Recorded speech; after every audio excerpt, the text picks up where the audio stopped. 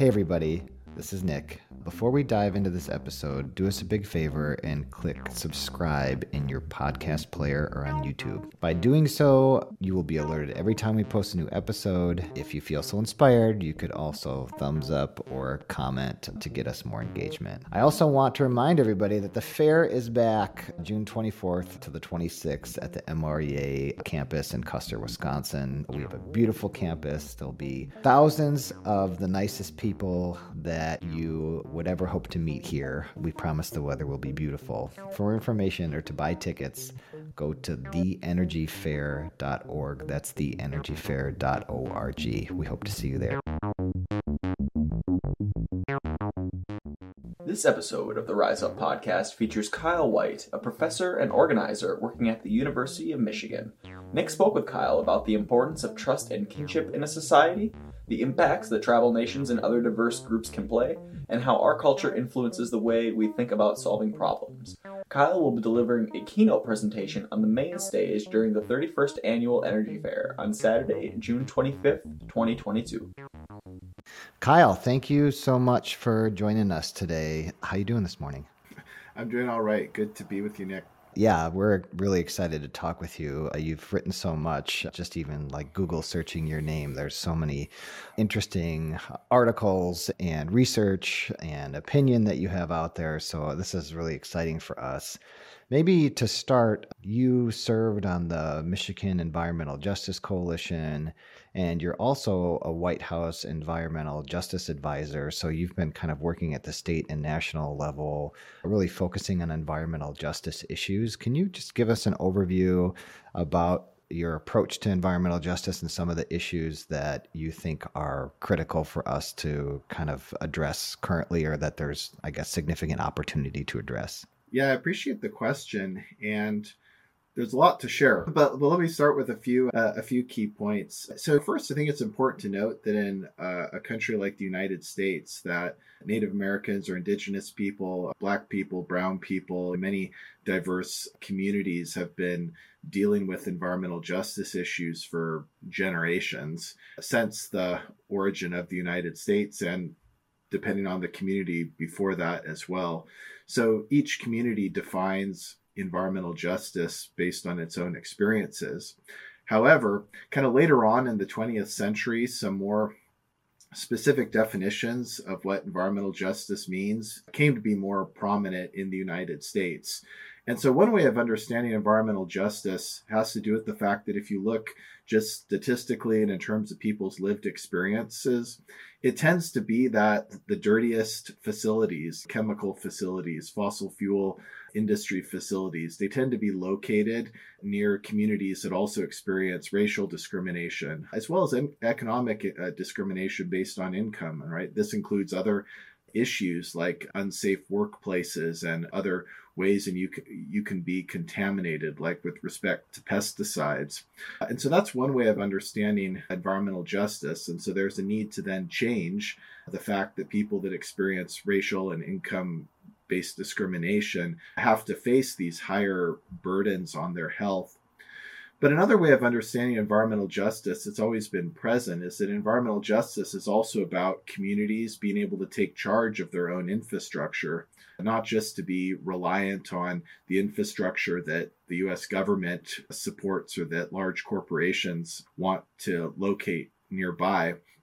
But actually, communities having control and ownership over their energy infrastructure, over their water infrastructure, over their own workforce development.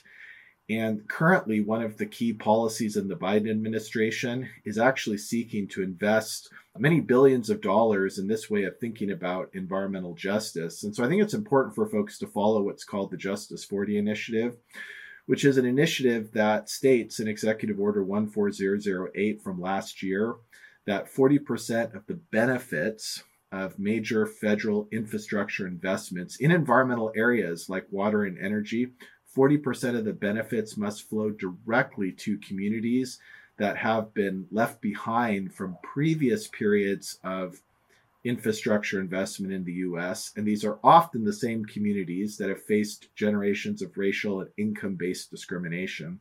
Yeah, it's my understanding that this is kind of the first time in our federal history that we have a definition of environmental justice community. And do you want to talk about that and kind of the work of the Biden administration, or at least your advisory council, to kind of advance that designation? Yeah, absolutely. So in the 1970s and 1980s, Native people, Black people, and Brown people really began to put environmental justice on the map in ways that could be translated into policy. So, for example, in the 70s and the 80s, there were reports, there were agencies like Environmental Protection Agency, EPA, that began to put policies in place, whether for tribes or for other communities, to empower those communities to better be able to identify disproportionate burdens of pollution and other environmental stressors. And it really culminates, well, not in the sense of culminates the end, but kind of culminates as a new beginning in the early 1990s with an executive order in the Clinton administration called Executive Order 12898. And this executive order really made a strong call that all federal agencies need to have an environmental justice policy. They need to consider environmental justice in all the different things that they do, that they regulate, that they permit, that they establish as it pertains to communities that face racial, economic, and other forms of discrimination. But really, the major agency, in my opinion, that worked hard on environmental justice was EPA. A lot of the other federal agencies, while they did develop policies, while they have engaged in environmental justice issues, they didn't do so as thoroughly as EPA did. And even EPA has a lot more to do in terms of having a legitimate approach to environmental justice. So for the 1990s and most of the first 2 decades of the new century, really it was the work of EPA and the federal level that defined environmental justice. And EPA was the host agency for a very hard-working group of people called the National Environmental Justice Advisory Council, which is a federal advisory committee on environmental justice. People can look up the work of that advisory committee called the NEJAC. But with the Biden administration, and this had a lot to do with the fact that it was people of color that really came out and voted for the Democrats in the last election, and many people expressed through their advocacy, through their voting, that environmental justice is a huge concern for them. So the Biden administration really lifted up in its first policies that environmental justice needs to be taken extremely seriously by all federal agencies. And the Biden administration uses what's called a whole of government approach, which is not an agency by agency approach, but actually trying to find synergy across different agencies. So, for example, a community that would like to establish its own solar, its own renewable energy, so it no longer has to be reliant on dirty energy or energy that other people control and primarily profit from. That community might not just have a need for solar, they might need other forms of infrastructure to be able to get that solar project going: transportation infrastructure, telecommunication infrastructure. And scholars like Catherine Sandoval have done a really excellent job describing some of these challenges. And so you need more than one agency to be able to solve those types of problems and solve those types of infrastructure issues. And so the whole of government approach is that policy solution. And so the Biden administration actually has two major kind of White House groups that are addressing environmental justice. One is called the Interagency Environmental Justice Advisory, which is made up of leaders of all the federal agencies, and they regularly talk about environmental justice policy. Then there's the Advisory Council I'm on, which is made up of people that are outside of government, but who have worked for many years in environmental justice, as well as some youth who are kind of up and coming environmental justice advocates. And we're the White House Environmental Justice Advisory Council. And so both groups, and I can mainly speak though to the one I'm on, but we're working hard and we work often, and we've been responsible for recommendations that have led to numerous policies that have already started to take shape. Though again, there's way more that needs to be done, and most of us feel like we're just at the beginning of it. What are some of the outcomes that you're feeling optimistic about at the moment? One of the outcomes that I am feeling optimistic about is the awareness that's been built based on the Justice 40 initiative.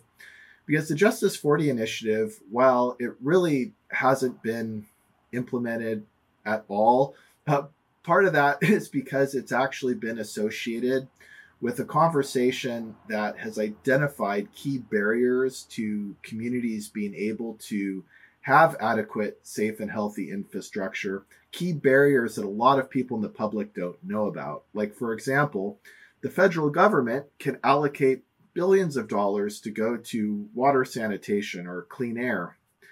But that doesn't mean that the particular states, that communities that are suffering from environmental injustice in air and water will actually be the recipients of those funds. The state can block it. The state can just not get its act together quick enough.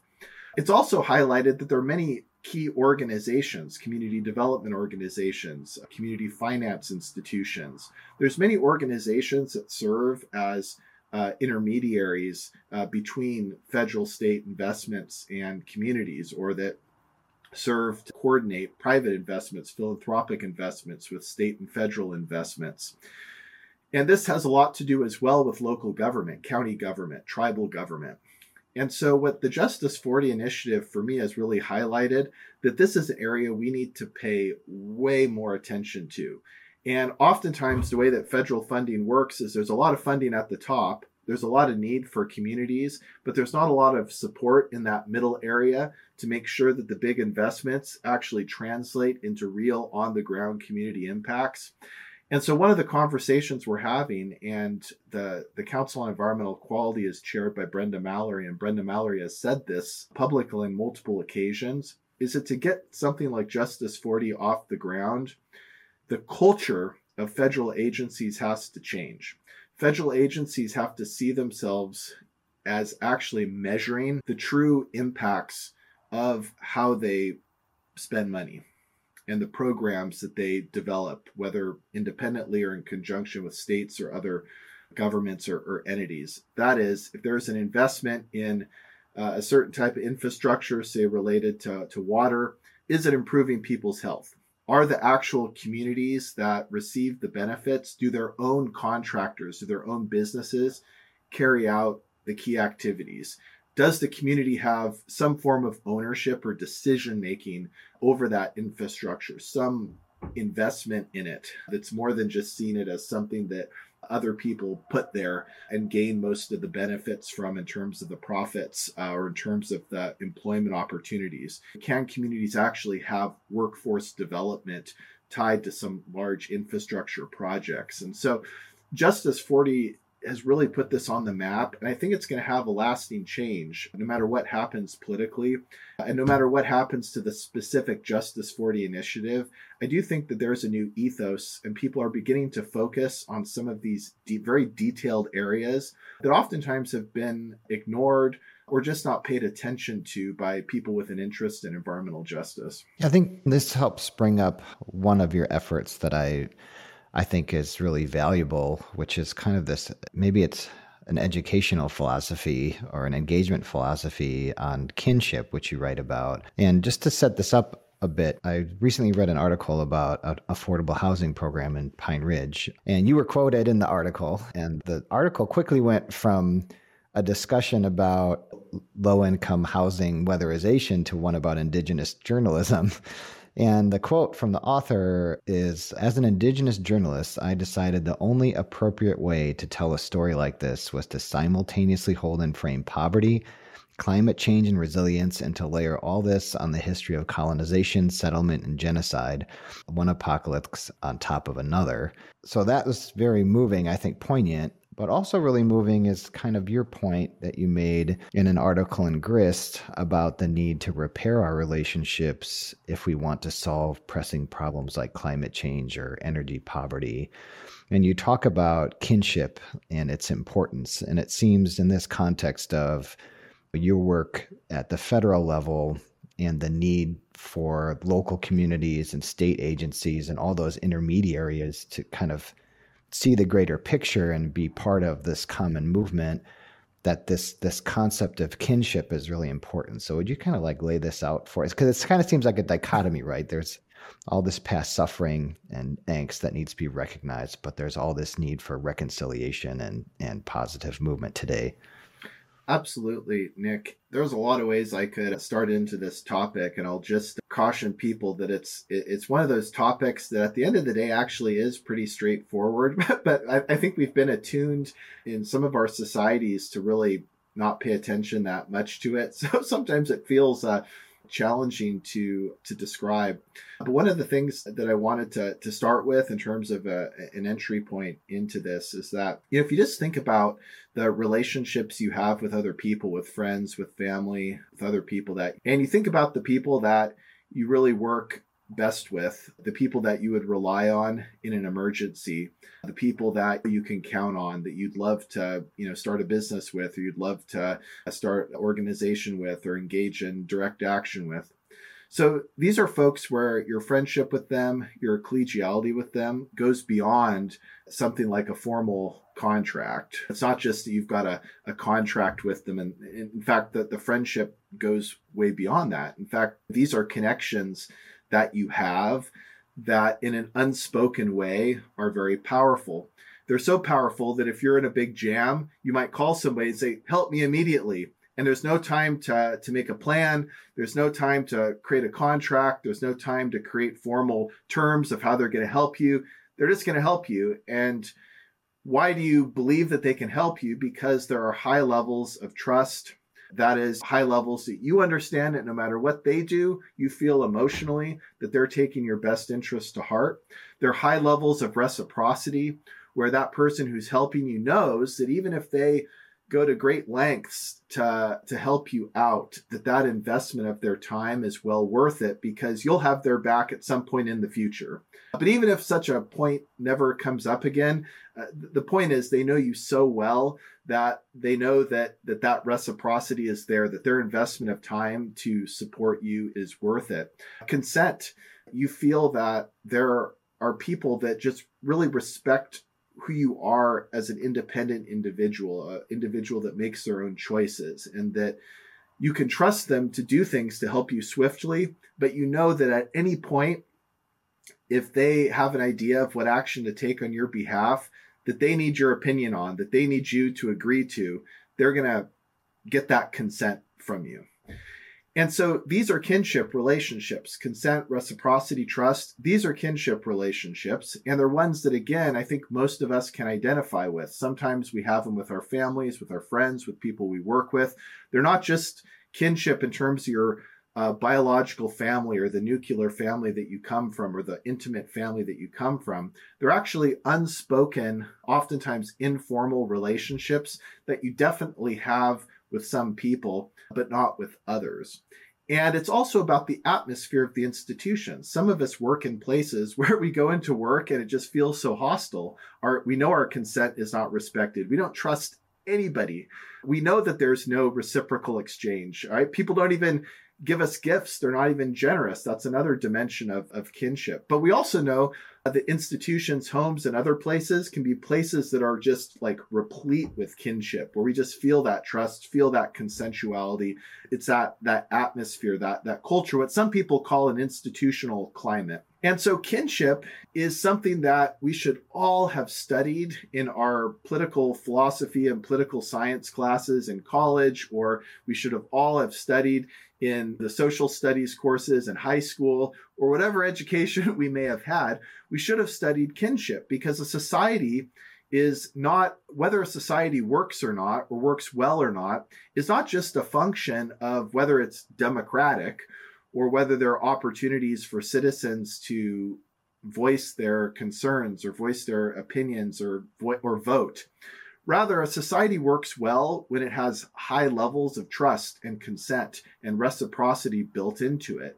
And again, those are informal aspects of our relationships. And so for a lot of us that are used to how countries like the United States do things, we really do think of kinship as kind of outside of politics or outside of society.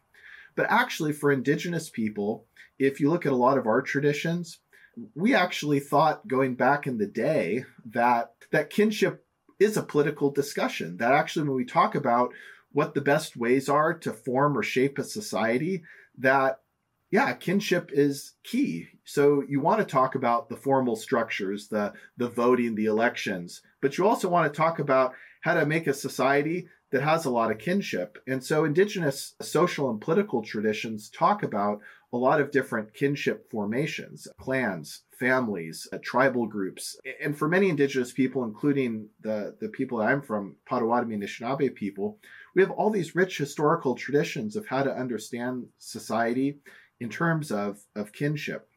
Now, going back to that article that you were discussing, and grateful that my quotes were of support to that article. But if you look at colonization is a form of oppression. It's a form of disempowerment.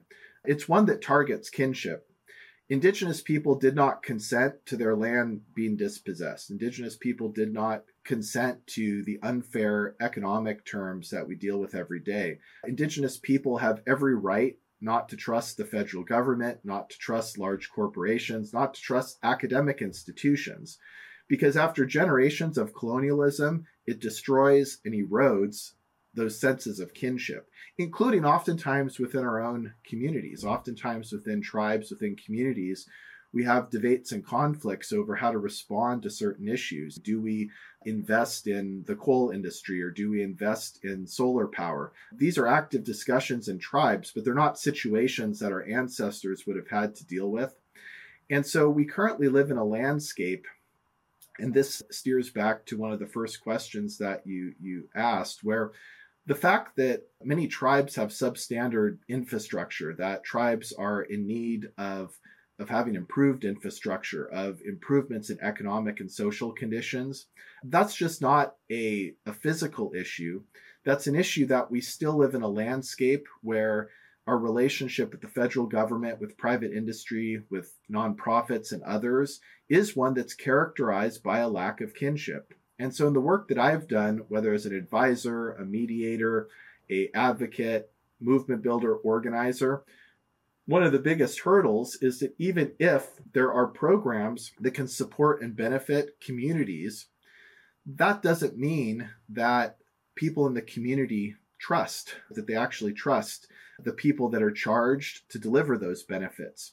That doesn't mean that the people who deliver the benefits actually understand what reciprocity means. Oftentimes, for example, a large federal investment in something like water infrastructure, all of the contractors are from outside the community where the project's intended to be implemented. That's not very reciprocal. Or huge decisions about how to create beneficial projects are done without anybody's consent. And so much of what I've seen out there is related to two things. One, there still isn't enough money for what many communities need to address environmental justice. But the other side of that is even when there is funds and money, there's not enough kinship to be able to make those investments count. And a lot of people don't understand that if you're coming from a community that has experienced colonialism, that's experienced racial capitalism, that's experienced other forms of discrimination, one of the key goals is to just be in the position to be able to improve levels of trust, to improve levels of reciprocity. It's not just about completing a project on a particular timeline. And I think people really have to come to terms of what that means. For many Indigenous people, our entire land base was dispossessed of us and then completely terraformed to look like the image that another society wanted to portray of itself. That's a very science fiction reality. It's an apocalyptic reality, right? To be living in a land where your ancestors lived for generations and they'd cultivated the landscape to be a certain way.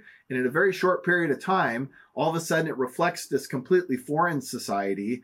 And that foreign society claims to be the legitimate population, like the only legitimate population that's supposed to be calling the shots, the political shots, the social shots in that area, and that has most of the wealth.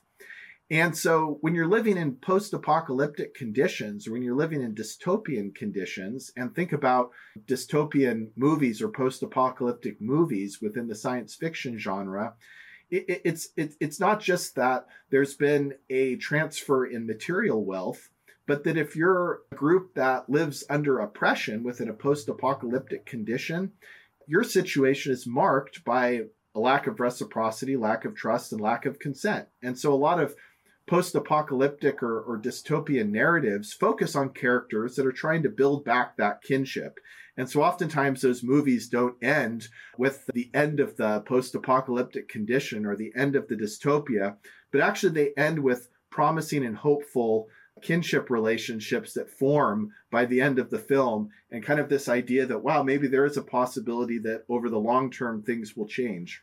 There's a lot to think about there. It makes me think, and I can't attribute this idea at the moment, but I find it to be really true, which is the closest emotion to empathy is discomfort. And that idea of, from both sides, like you say, the effort to be uncomfortable and the effort to recognize where that discomfort comes from and form those relationships is critically important in this like human chain to make change. And in some ways, we're all living in some sort of dystopia now with the way that technology, especially social media technology, has advanced to increasingly put us in camps and divide us and elevate kind of ideas over actions, or beliefs divide us by the way we believe. And so I think this kinship concept and the way that you describe it is really a powerful and necessary thing. Can you just go a little deeper into kind of some of the ways that you see this being applied, or some of the challenges you have seen? Yeah, of course. So I think if we focus on some examples that might be more familiar with many people, I think they're examples that just relate to the places that many of us work. So in many organizations that I'm formally related to, or organizations or universities that I work for, in these organizations, we have all sorts of like legal rights, and there's all sorts of contracts about what we're supposed to do, and there's job descriptions, and there's hierarchies. But what we've seen, and I know many people are experiencing this right now, is that a lot of our colleagues, are the staff that we work with, we're feeling pretty aggrieved at each other. we're feeling upset at each other. We're feeling like we're not being treated well. And we're feeling like we get hurt by others in the workplace, but then we don't really have a channel to express that hurt and to engage in healing. And so I can't tell you how many organizations that I'm associated with in different ways that we're all going through that right now. And I don't know all of the different kind of theories or knowledge about why there's so much conflict happening right now today. But I do think, Nick, what you mentioned about technology and social media is absolutely a factor. And what I've seen is that with a lot of technology and social media, it really has drifted us even further away from a kinship understanding of relationships, and that we instead understand the power of our relationships through formal recognition. That is, whether somebody pays attention to us, or whether somebody is saying things that other people are responding to in a particular way, no matter what the intentions of those responders are. And oftentimes we've really dispensed with a profound understanding of consent. People say things about others that are extremely hurtful or harmful without having ever spoken to that person about whether that was the best way to deal with that with that particular issue.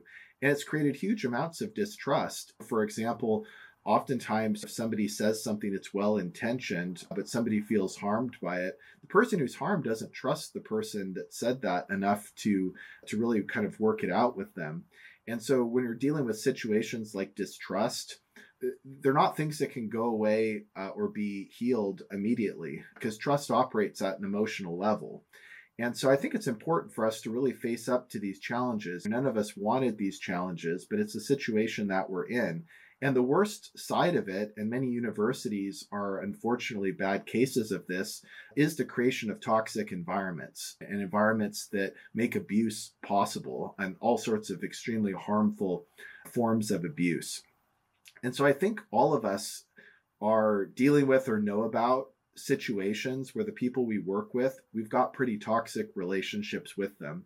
And actually, a definition of toxicity is a non-kinship relationship, or it's a relationship where kinship is no longer honored. And so we need to go about restoring kinship. And I think that healing processes at workplaces, processes that make it possible for there to be safe places for people to express the sources of conflict as they experience those sources of conflict. These are important strategies to begin to develop, but most of us actually don't know exactly how to do that because we work in these places that are rife with hierarchy. And wherever there's hierarchy, there's oftentimes not a lot of trust. And so we have to find strategies. And again, that's what I spend a lot of my own time doing is really finding strategies for how we can communicate with each other that are both healing, but also are sensitive to what people choose to share or not to share when they're in a hierarchical relationship. So I actually think that anybody that's dealing with conflict in today's society is actually dealing with a situation that is caused by a lack of kinship. And so anybody that's enacting healing solutions is actually attempting to restore kinship. But what I think we have to really be cognizant of is that while kinship, when you have it, can make you be able to do things really efficiently because you've got great colleagues, you've got great friends, you've got kinship, you're feeling positive, you're feeling good. The problem is when you lose kinship or when you never had it in the first place, it takes a long time to build back up. And so I think the challenge ahead of us, especially in light of how social media and other types of technologies have changed the ways that we relate to each other, is we have to really realize that we might be in this for the long haul and that we're going to have to be involved in a multi-generational process to try to heal the relationships we have with each other and learn how to relate in terms of kinship in ways where we're not going to be able to get rid of social media. We're not going to get rid of the different communications technologies, but what does it mean to use them in a way that empowers kinship and that disempowers unnecessary and problematic forms of conflict? Yeah, there's some real challenges ahead, and I think one of the things that you talk about that I think is inspiring, and maybe it's somewhat of a solution here, and you can help me better define what this is, but you talk about knowledge sovereignty. And for me, just in my understanding of it in conversations and in reading, in some ways, it's a way to diversify our thinking and to protect us from this kind of like homogenizing and divisive trend that we're seeing in this like information economy and like social media economy. And one of the ways that it's come up in my life recently is I recently read this book, The Dawn of Everything, that really kind of rewrites, as we understand it, the story of indigenous societies that were pre-colonial in the United States. And you talk about some of these concepts. One of the concepts in this book I thought was really interesting was the social relationships that many of the Eastern tribes had, as far as like in a tribe, if a certain tribal member were to go outside of the bounds of social norms or create damage to someone else, it became the responsibility of the entire extended family to reconcile this, and that person was their responsibility in their kinship. And some of that is kind of like you said, it's like, how do we continue to create these more personal and emotional and social bonds within the constructs of the current society that we live in? How do we create this kinship? Maybe you could talk a little bit about knowledge sovereignty and some of the kind of indigenous knowledge that you bring from the Potawatomi and from all of the other tribes that you network with. Yeah, fantastic, Nick. And I'm not familiar with the book in terms of having read it. However, due to social media, I've been exposed to the different discussions that the book has certainly spurred. And I think it's important. And so I think I'll start with the relationship to what the book says, and then I'll move that back into knowledge sovereignty in particular. But so in Indigenous studies, but also just the work that Indigenous persons do within their own tribes for long time, for generations, well before that book, people have been trying to really recover these important social, political, and economic traditions that were the main ways of life before colonization. And so for Anishinaabe people, for example, many Potawatomi and other Anishinaabe people have been doing this kind of intellectual activity, but also practicing it, or practicing the knowledge from these intellectual activities in their daily life. And I'll say a little bit about what I mean by that.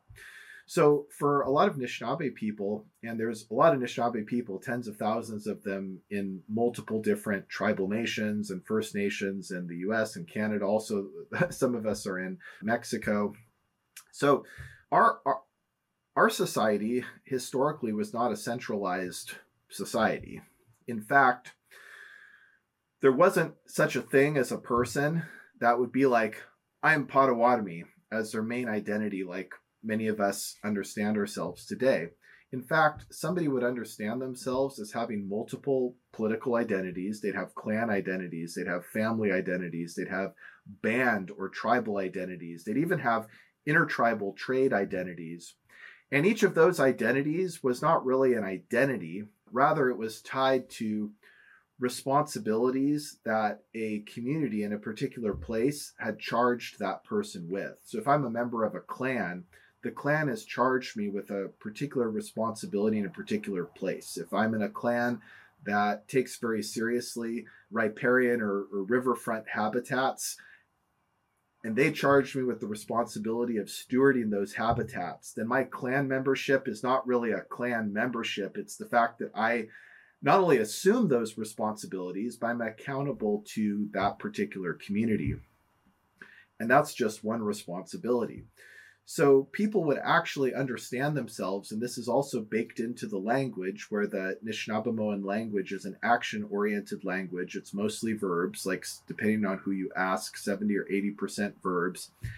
Who you are is about the responsible actions that you take. Where do the responsibilities come from? They come from the communities that you're part of. How many communities are you part of? Many. And each of those communities articulates those responsibilities differently. So if somebody back in the day were to introduce themselves, they introduce themselves through the different responsibilities that they have. And each of those responsibilities is associated with the place that they practice that responsibility. And those places aren't necessarily the same place. And so people were very migratory, at least in Anishinaabe traditions. They lived in different places throughout the year. And what determined where you lived throughout the year were the seasons, were the environmental changes, and how those environmental changes related to your responsibilities. If you were responsible, again, for something like maintaining river habitats, then that responsibility would look differently depending on what season you were in. And you might even move, right? If there's one season where it's more about fishing, another season where it's more about gathering medicinal plants, your location would actually change. When your location changes, your intimates change as well. During some parts of the year, you might just be living with a few folks. Other times of the year, you might be living with a huge amount of people. And scholars like Michael Witkin and I believe another scholar named Riga Regna Darnell have talked about this as the accordion style of government. It's a style of government that's based on expansion and contraction. And for a lot of Anishinaabe people, that's what our traditions are. And it's a tradition that expands and contracts in relationship to environmental change. And because it's so fluid and dynamic, that's why responsibility is really important. So for example, what's the difference between responsibility and something like accountability? Well, we can talk about, for example, this show or this podcast that we're engaging in together. If you're the host of the show, you're accountable for the very formal aspects of it, like whether it starts on time, whether it ends on time, whether the technology works. But you're responsible for it going well. And your responsibility is not something you can immediately articulate in writing because it depends on what happens.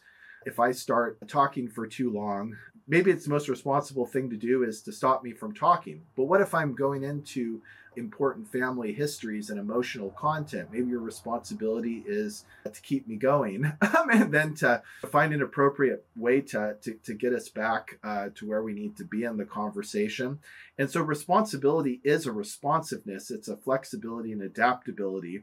But to understand that, you need experience, and you need community experience to know what responsibility means in a particular context. If you're hosting a show, you have to have done it a number of times and understand your audience and the community that the show is for, to understand in particular what it means to be responsible. If I go into painful family histories and your audience is people who identify as also having suffered, maybe you should say, wait a minute, maybe let's space that out a bit, because a lot of people listening have also experienced things like that, and we might want to take it a bit slow, right? Or maybe it's an audience that isn't familiar with that, and you want really those stories to come out. So it's government based on responsibility, and you can expand that little example and think about what would it mean to be in a whole society where things were actually based more so on responsibility than they were so based on formal elections. So with respect to knowledge sovereignty, what this means is that there wasn't sort of a scientific ivory tower system back then. I think, and many academics like those that I work with are very critical of this now, and I think academia is moving in some better directions. But we've often gotten this label of the ivory tower. And it's a well-deserved label, because oftentimes scientific expertise was defined as expertise that only a small amount of people had. In Anishinaabe society, actually, individuals were understood to be knowers, to be knowledgeable, based on the responsibilities that they were known to exercise. And in fact, to be considered an expert also had to do with the uniqueness of your perspective, so that in Anishinaabe conversations, and this is like this even today, you can have a bunch of adults talking about something at a certain level, but if a child says something that a non-native person would think was irrelevant, the Anishinaabe persons will say, wait a minute, what are they saying? What perspective are they coming from? Why did they think to say that? They're going to take that perspective very seriously, because it's understood that a child has a different perspective, and hence they have different knowledge, and hence their independent exercise of that knowledge should not be taken lightly, and it certainly should not be dismissed. And so knowledge sovereignty has to do with, one, understanding that the knowledge that you have comes from the responsibilities that you practice. But knowledge sovereignty also is the idea that all of us deserve to be in communities where the people that we depend on for knowledge, and many Indigenous people think that knowledge also comes from animals and plants and environments. That's an important topic as well. But we all need to be in a situation where the knowledge that we depend on from others is knowledge that we trust. And knowledge sovereignty means being in a situation where we have access to knowledge that we rely on for our health, for our well-being, for other aspects of our life, our economies, and we trust the source of that knowledge. But in a landscape like the United States, there's not a lot of knowledge sovereignty, because most of us depend on knowledge from all sorts of other entities that we don't know. And oftentimes, in the widely known examples, private industry has controlled knowledge that, like the cigarette industry, or the US government, like with uranium mining, they've controlled scientific knowledge to the detriment of communities. And so knowledge sovereignty, on the one hand, yes, it does mean that universities and governments and companies need to do better by us with how they handle knowledge and the types of research that they do, doing research that actually supports the needs of communities. That's one aspect. But people need to reconcile with the other aspect, which is that communities like Native people, but I think this applies to many Black and Brown communities in the United States as well, back in the day, we did have knowledge sovereignty. We had our own educational institutions. We had our own degree granting institutions, so they operated very differently. We had our own credentialing systems. We had our own ways of identifying experts and knowers without using those types of terms. What happened to those systems? Well, they were all destroyed, and many of them did sort of survive and operate on a shoestring, and the people that are able to maintain them are absolute heroes, and that's why we have access to some of those institutions today. But we really need to rebuild them. I mean, for example, for tribes, the tribal college and university system is a wonderful system, But if you compare the size of a tribal college to like the university where I work, the University of Michigan, which has almost $20 billion of endowment at this point, why is it that the University of Michigan is so big, but a tribal college and university is facing financial hardship and is having to limit what it does to certain research and educational activities and not so to others? And so we need to rebuild that reciprocity, and knowledge sovereignty means actually having our own institutions again as Native people. And if we had the capacity, and remember, we're not asking for anything from the United States, because the United States literally stole trillions of dollars worth of assets, land, and resources to build the US economy. So it's not like we're asking for a gift. We actually are recognizing what was stolen and the role it had in the construction of the United States, and would like to be able to exercise our own self-determination, to be able to have our own educational, research, knowledge, and other institutions. But what I think is the irony about it is that if we really, really had knowledge sovereignty, that means that somebody who's not Native could probably study at an educational institution in one of our communities. And our educational institutions would be great. Lots of stuff outdoors with the environment, lots of community building, lots of practice out on the land, actually doing stuff.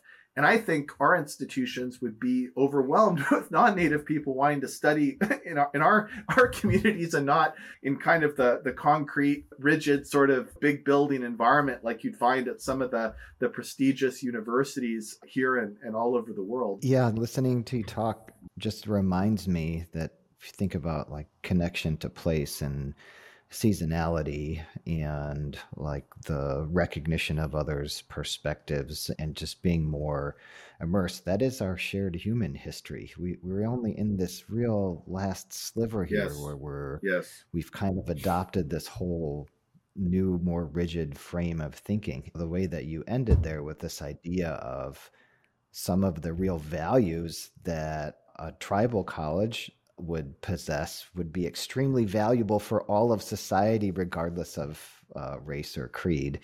And that's kind of our organization, the Midwest Renewable Energy Association. The founding of that organization was our organization really anti-war. It was in response to the first Gulf War. And it really involved around this idea of appropriate technology and the ability to develop technology that was renewable and local and beneficial and that supported a just society. And we find ourselves today, potentially with the resources and the ability to do that. We interviewed Bob Blake, Solar Bear from Minnesota. He's on our board. Fantastic. He's an amazing guy. And he has ideas. He's like, we're going to rebuild the renewable energy zones. We're going to on it. And then we talk with Sean Sherman and his real focus of rebuilding indigenous food pathways. There's so much of an embrace of these ideas. So I wondered, kind of to sum up, in your work at the state level, at the national level, and with tribes, what do you see as really optimistic? Here we are, we exist in the world that we live in, right? We can't change that, but we can take what we have and move forward in with this concept of kinship. And so what do you see as kind of like really promising? Yeah, what I see is really promising is the power of building coalitions. And let me just say a little bit about what I mean by that. When I think about all the different things that people are doing in the world of social justice and environmental justice, I'm always just puzzled by, like, despite all the media technology, how few people know each other. Like, for example, the earlier parts of my career, I focused a lot on climate change adaptation and planning as a topic I worked on.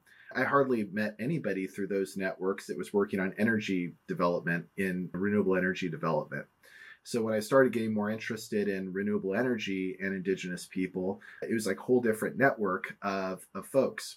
And we see this across other types of actions too. We have colleagues that they focus on direct action. We have colleagues that focus on legal work. We have colleagues that focus on research, colleagues that work in the government and are elected tribal officials, all these different layers of roles. And none of us has time to do them all. We can usually just do one or a half of one or a couple halves of two or whatever it is, right? And if we look at the overall situation, sometimes too, we accidentally buy into the idea that the thing that we do is the most impactful and the others aren't. And it's true that some of the things that people do has a lot of impact, maybe in compared to others. But the point is that we actually need to find ways to unify the different things that each of us is doing individually. And the big challenge for us actually is the kinship challenge, because the problem is each of these different activities or functions or roles that people do, they usually come with different financial rewards, including zero financial rewards. They sometimes come with different levels of prestige from the dominant society, different access to resources. And so that makes it hard for many of us to be able to work across the table with people who literally have very similar goals to us. They just have different specializations. And so we really need to focus on finding ways to restore the kinship of the coalitions that matter to us. And while I know that coalition politics is common in social justice as it is common with dominant political movements, I think for grassroots work and for the type of work we're talking about with community-based renewable energy, there is so much we can leverage by linking up with diverse other movements and to finding ways to build that kinship. Because I realized that for all the time I was focusing on climate adaptation issues, I could have said so much about energy during all those years. I could have said so much about all sorts of other movements that are completely related, but that I wasn't aware of. Well, that's a great place to wrap up today with a commitment to see you in person Yes. under our big tent with our big coalition at the Energy Fair, June 24th to the 26th, and develop kinship and really help create this kind of like big tent movement, because if we work together, we can accomplish a lot of our shared goals. And so thank you, Kyle, so much for spending your time and sharing your knowledge with us today. And we'll see you soon. All right. Thank you, Nick. See you soon. Looking forward to it. Take care. When we return, our interview with AmeriCorps member and MREA events and volunteer coordinator, Haley Johnson. But first, we would like to thank a few featured Energy Fair partners and sponsors. Wisconsin Farmers Union, a member-driven organization committed to enhancing the quality of life for family farmers, rural communities, and all people through educational opportunities, cooperative endeavors, and civic engagement. WisconsinFarmersUnion.com. And Tomorrow River Community Charter School, developing the whole child through movement, art, and nature, guided by the core principles of public Waldorf education. trccs.org. Energy Fair tickets and campsites are on sale now. Head to theenergyfair.org/tickets to learn more. Now, back to the Rise Up podcast. We are joined today by the MREA's own Haley Johnson. How are you doing today, Haley? I am so good. How are you, Nick? I'm doing really good. Hey, where are you from, Haley? Where are you originally? Where were you born and raised? Well, interesting you say born and raised, Nick, because I like to say I'm from rural Wisconsin, because when I was 10 years old, my family moved from California, where I was born, to a village in central Wisconsin called Rural. So I'm literally from rural Wisconsin. Literally rural Wisconsin. Haley Johnson here, coming to you live literally from rural Wisconsin. Haley, you have the honor and responsibility of coordinating all of MREA's volunteers. How's that going for you? I do. It is an honor. I actually do feel like it is an honor. It's going really well. This year is my second term serving MREA with AmeriCorps, and last year I was one half of two volunteer coordinators doing just volunteer coordinating, which was really, really fun. And I got to meet a lot of the volunteers that come back every year and help out. And I got to host some of the volunteer events. And this year I get to coordinate the volunteers for the Energy Fair as well as some of our other events. So I'm more prepared this year than I was last year, but I'm really excited about it too. Well, we get to benefit from all of your work here and marshaling all of the labor force of volunteers. Before we start talking about opportunities to volunteer, Haley, why is volunteering important to you? Why are you such a good volunteer? Volunteering is important to me because, first of all, I get to meet people because I love meeting people and talking to people. So some of the volunteers that come back to Emory every year, I have gotten to meet them and their passion and like the reasons that they come back and volunteer is really inspiring to me. So I really enjoy meeting volunteers. As a volunteer, doing volunteer work myself, I love the feeling of contributing to the community. And I think that's also why I really love serving MRE in AmeriCorps, is because I feel like I'm serving my community. I was a Rotary Exchange student, so I like the Rotary slogan, service above self.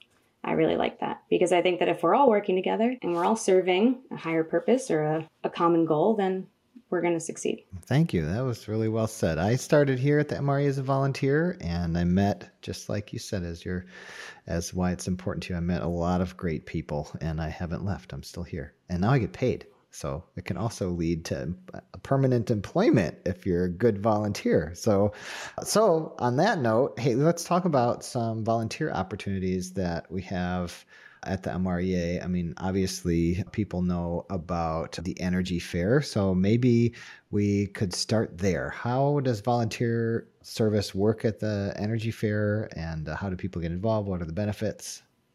Great question. So volunteering for the Energy Fair season really starts a lot earlier in May. So we have a couple different programs where volunteers can sign up to either come and work on site and help prepare the grounds. That's Crunch Crew. And Crunch Crew is really fun. There's certain days where we'll get together on site and we'll do gardening, planting sunflowers, making benches. And then there's Street Team, and Street Team is awesome volunteers who get promotional materials like the pre-fair guide and posters and postcards, and they go out all around the Midwest to their communities and they distribute those to promote the Energy Fair before it happens. Starting in May, late April and May, we'll have materials being sent out all over to promote. So those are our two kind of volunteer crews before the Energy Fair. And then during the Energy Fair, we have a couple different ways for volunteers to get in for free. So all volunteers will get in for free. If you want to come for one day, all you have to do is volunteer for 2 hours or more, and then you'll get into the fair for free that day. And then our hardcore volunteers will volunteer 12 or more hours throughout the weekend. And sometimes they'll also camp on site and kind of maybe do the same shift every day, like it's a temporary job. A lot of people really enjoy coming to camp and be a hardcore volunteer and do, the job that they might have done before in Energy Fairs past. And so it's like a little community happens during the Energy Fair, and all the hardcore volunteers are like, yeah, I'm going to serve. I'm going to get in for free the whole weekend and be a part of this thing. Do hardcore volunteers still get the hardcore volunteer t-shirt? Yes.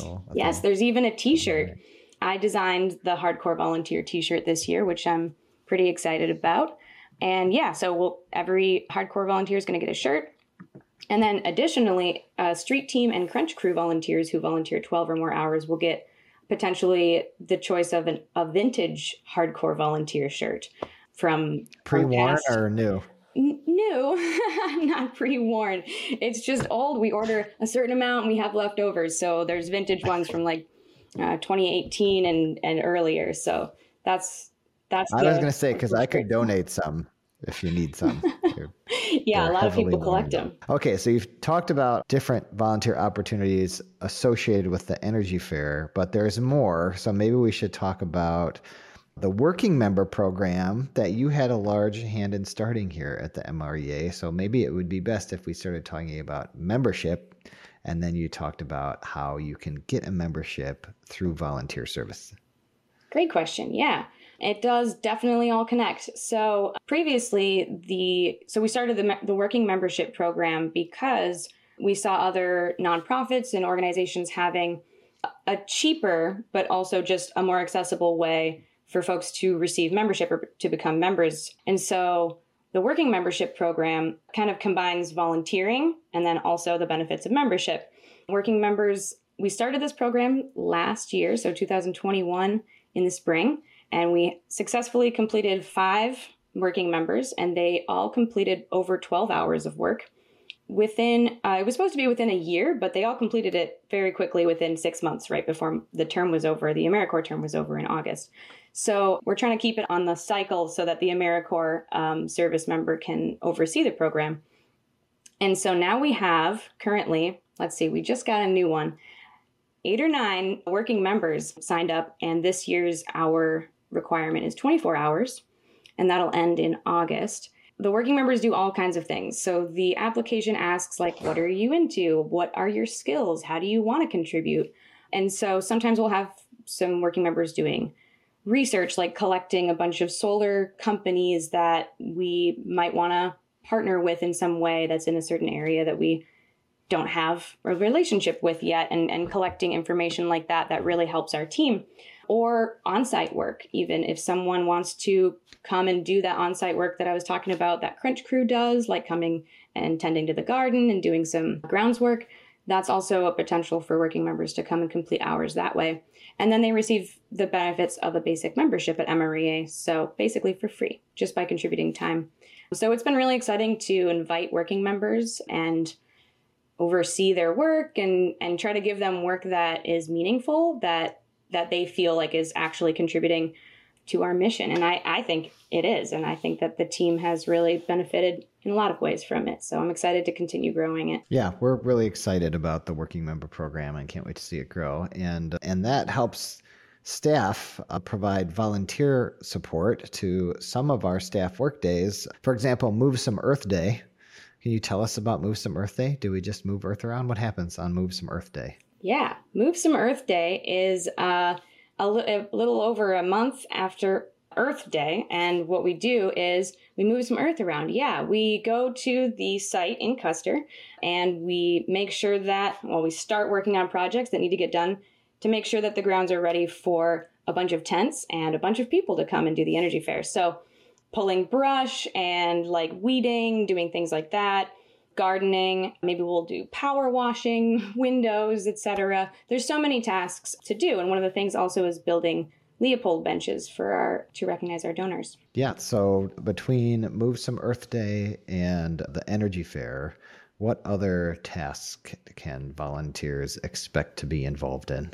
And do we accommodate all types of volunteers of all abilities? Yeah, I mean, absolutely. So we have one of the things that I worked on during my first term, which was largely, for the most part, during lockdown, during the pandemic. So we were doing trainings through AmeriCorps and trying to apply to MREA's volunteers ways for folks to do virtual volunteering. So we do have some small-scale graphic design work that folks can do. We have, like I mentioned before, some sort of research and maybe data entry type things.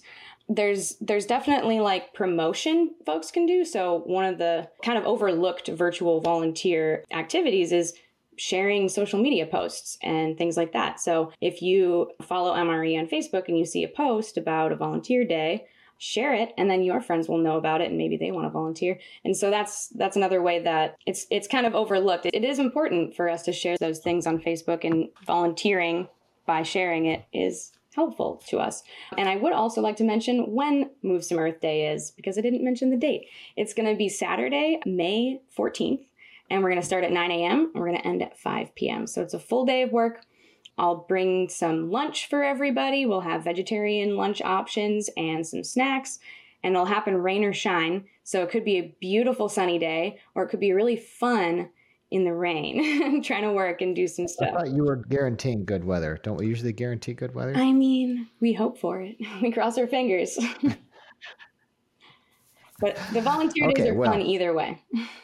You had mentioned a number of virtual volunteer tasks, but I want to hear about the in-person stuff. What can people expect from their Energy Fair volunteer workout? Yeah, so there's lots of different volunteer positions, we call them, at the Energy Fair. So if you really want to talk to people, I'm going to tell you to be a front gate volunteer, and you're going to greet people and be, hey, like, welcome to the Energy Fair. And you're going to give them a wristband and take their ticket. Or you could be a gate greeter, someone who's standing at the front, making sure cars are going a certain way, making sure foot traffic's going the right way. Also greeting people, smiling. If you want to learn about or already know a lot about waste, you could be on our grounds crew. That helps kind of take the compostables and trash and stuff throughout the event. And also just being on call, like, oh, we need this here, that there. The grounds crew are really good at that during the fair. And then, as well as, obviously, the grounds crew is any volunteer that comes and does ground stuff. So they're all great. A huge help, because it's a lot of space out there. Let's see what else. We have cafe volunteers, someone who could help making and serving coffee. And then campground volunteer. We're also potentially looking for some folks to help out at the Rainbow's End, which is going to be the children's kind of entertainment area. So if you want to work with kids, we've got that. Plenty of opportunities. Compost and garbage. Very important. Yeah. That's, Moving garbage and compost around. yeah. We are a need that. zero waste event, or a near zero waste event this year, right? Yes, near zero waste event. And if you want to learn about that, be a volunteer. You'll learn about it. Well, that all sounds pretty fun and exciting. So what can people expect as far as how to sign up and how do they get involved? Yeah, we're always welcoming anyone that wants to come and volunteer. So Move Some Earth Day, if you RSVP on the website, which is www.midwestrenew.org/volunteer, then you can go to Move Some Earth Day and RSVP. And if you RSVP for Move Some Earth Day, which is Saturday, May 14th, if you RSVP 1 week prior by May 8th, you will be entered to potentially win. If you show up, you got to RSVP and then show up. You could win 2 Brewers home game ticket vouchers for the 2022 season. And that's really exciting. We got that donated. And so I'm going to give that away. So RSVP for Move Some Earth Day. And then if you want to volunteer for Street Team and Crunch Crew before the Energy Fair, the sign up for that is on the same page next to the Move Some Earth Day. And then the energyfair.org has the volunteer form for the Energy Fair. And that is live. It's going to be getting populated pretty soon. So, and you can pick your shifts kind of. So you can pick when you want to do stuff. You can pick which one you want to do. All the volunteer positions are listed there. You can see, you can kind of plan out your whole weekend if you want to do a couple shifts or just do one and get in for free for one day. That's on the energyfair.org. And well, that sounds fun and exciting. I know one of the best things about volunteering at the MREA is that you end up with a bunch of people you've met and other volunteers at the Energy Fair, which is full of fun and exciting stuff. So, Haley, what are you looking forward to this year at the Energy Fair? Have you got a chance to look at the schedule? I mean, outside of managing an army of volunteers, what are you excited about? I think I'm excited about just that, Nick. I'm excited about all the volunteers. I'm excited about all the people that are going to come with just really good energy. And I think that the reason that people volunteer, like I said in the beginning, the reason I volunteer is because I want to be part of something bigger than me. I think that it's important. And so all the volunteers that are going to come to the Energy Fair and come talk to me about what their shift is and what prizes they can win, I'm really excited about that energy that all the volunteers are going to bring. And we're really going to put on a good fair and we're going to make it happen. I'm excited about the people, I think. That's it. Good. Me too. Well, that was wonderful, Haley. If you're interested in coming and being part of a great group of people doing good things, marshaling forces with Haley to put on the best Energy Fair ever, please get involved and we'll be sure to make it a good time, right? Absolutely. Yeah. Find me in the volunteer tent. Sign up on the energyfair.org. All right. Thanks, Haley. I'll see you there. Yeah. Thanks again for joining us today. Make sure you subscribe, leave us a review, and for more info on the Energy Fair, go to theenergyfair.org. That's theenergyfair.org, and we will see you there.